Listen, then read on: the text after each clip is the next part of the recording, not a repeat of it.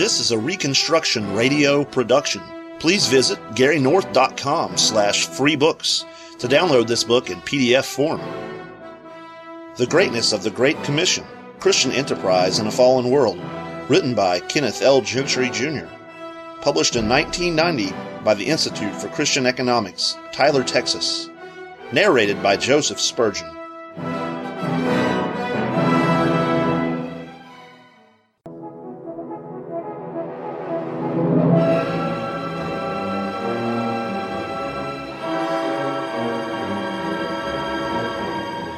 Conclusion. Hallowed be thy name, thy kingdom come, thy will be done, on earth as it is in heaven. For thine is the kingdom, and the power, and the glory, forever. Amen. Matthew 6:9-10. I now have completed a fairly thorough analysis of the Great Commission. Hopefully, I have provided solid, Bible-based answers to our three opening questions.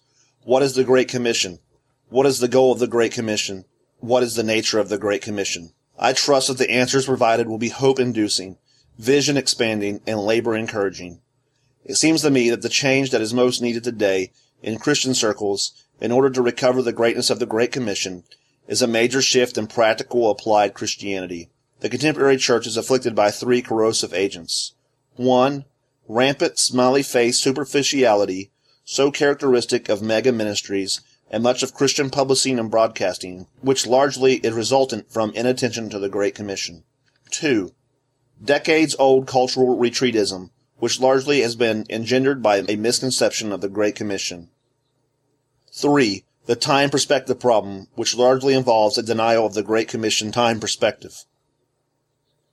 Regarding the matter of superficiality, John A. Sproul laments, quote, "The tragedy today is the apparent disinterest in the preaching of doctrine in the church. Caught up in the craze for Christian entertainment and psychology, the church is worse off for it." End quote.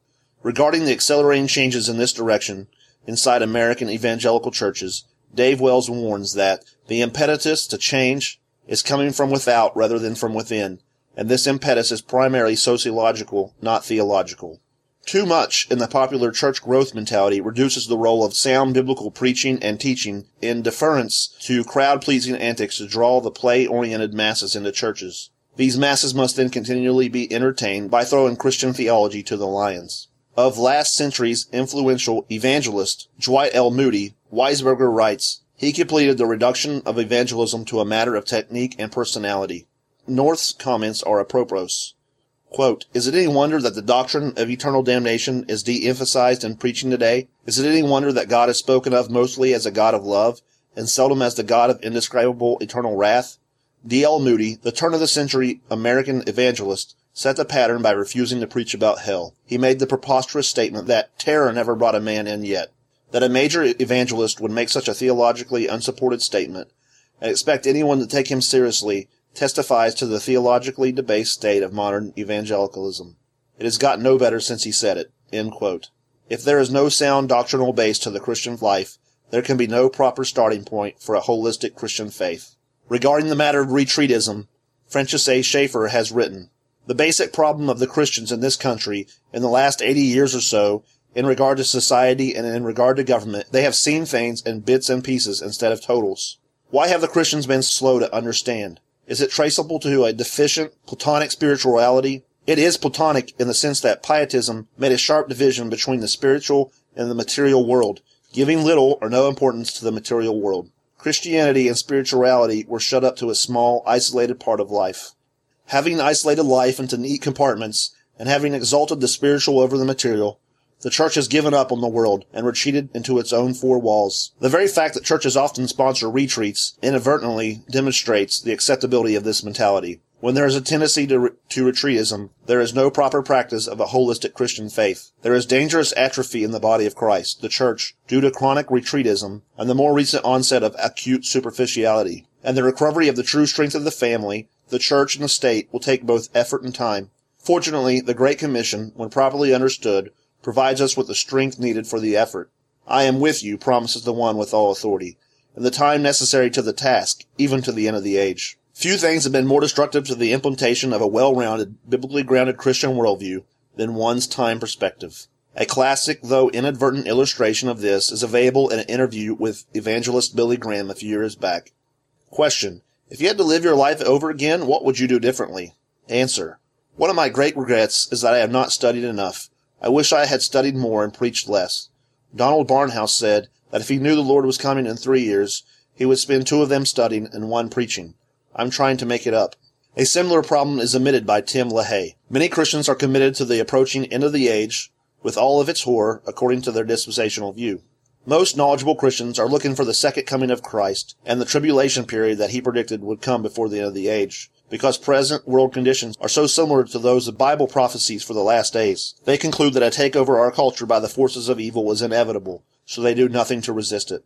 Much of the modern spread of this foreshortened time perspective is traceable to the Brethren movement in the 1830s. W. Blair Neatby gives an interesting analysis of the Brethren devotion to such. Brethrenism is the child of the study of unfulfilled prophecy and of the expectation of the immediate return of the Savior. If anyone had told the first Brethren that 3/4 of a century might elapse and the church still be on earth, the answer would have been a smile, partly of pity, partly of disapproval, wholly of incredulity.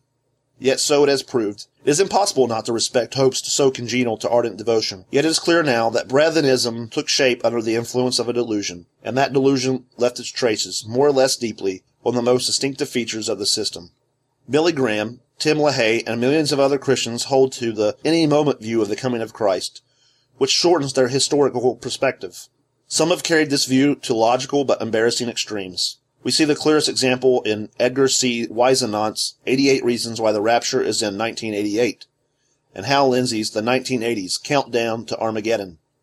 Soon to join them is Richard Rolling, M.D., with his new book, Sword Over America, that is said to point to the early 1990s as the time for the Battle of Armageddon.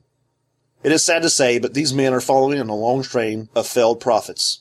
This any-moment viewpoint kept Graham diligently working, even if not carefully preparing for the long haul.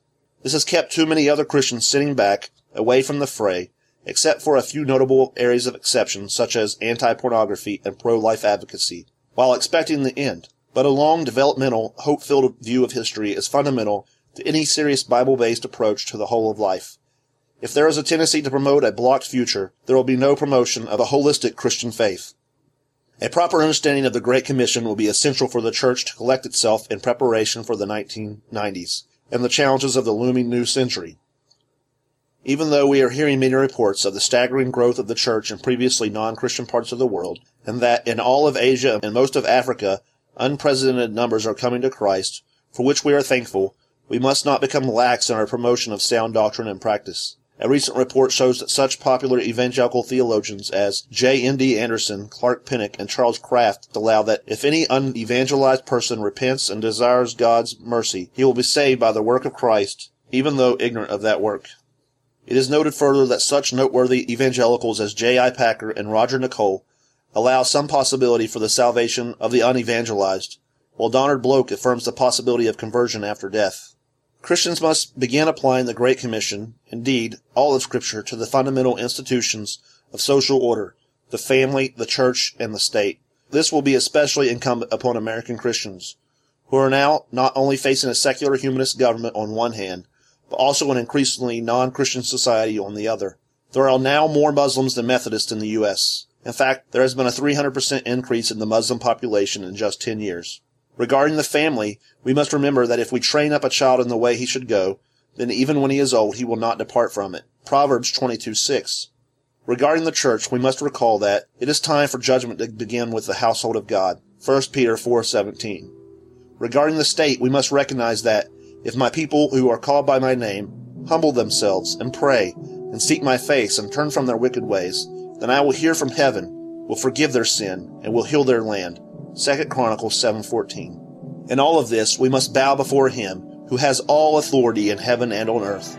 We do so by obeying His commands to go, therefore, and make disciples of all the nations, baptizing them in the name of the Father, and the Son, and the Holy Spirit, teaching them to observe all that I have commanded you. In so doing, we may always rejoice in the confident hope, Lo, I am with you always, even to the end of the age. And as we engage this task, we may confidently declare, Amen.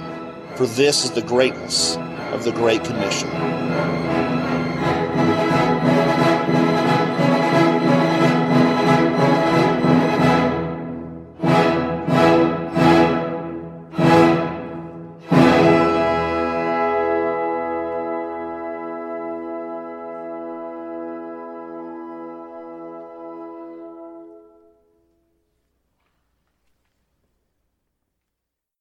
You have been listening to The Greatness of the Great Commission by Dr. Kenneth L. Gentry, Jr. This audio version has been produced by Reconstructionist Radio and narrated by Joseph Spurgeon. Please visit GaryNorth.com/freebooks to download the PDF of this book.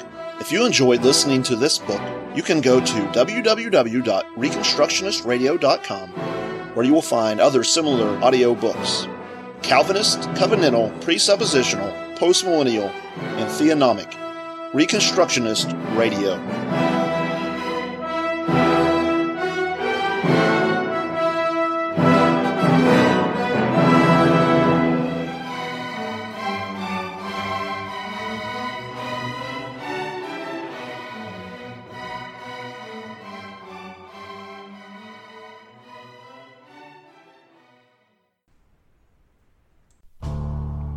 The Reconstructionist Radio Podcast Network brings to you a complete lineup of podcasts where you will hear practical and tactical theology. Our desire is not simply that you consume our shows, but that you also live out your faith in every area of life. We can talk all day long about these things, but if we fail to put them into practice, then we fail as ambassadors of Jesus Christ, our King. Subscribe now to your favorite Reconstructionist Radio Podcast Network shows, or you can subscribe to the Reconstructionist Radio Master Feed, where all of the content we produce, including the audiobooks and audio articles, will pop up as soon as they are available. And don't forget to visit ReconstructionistRadio.com to volunteer as a narrator or to partner with this ministry financially. May the Holy Spirit stir you into action for Christ and His kingdom.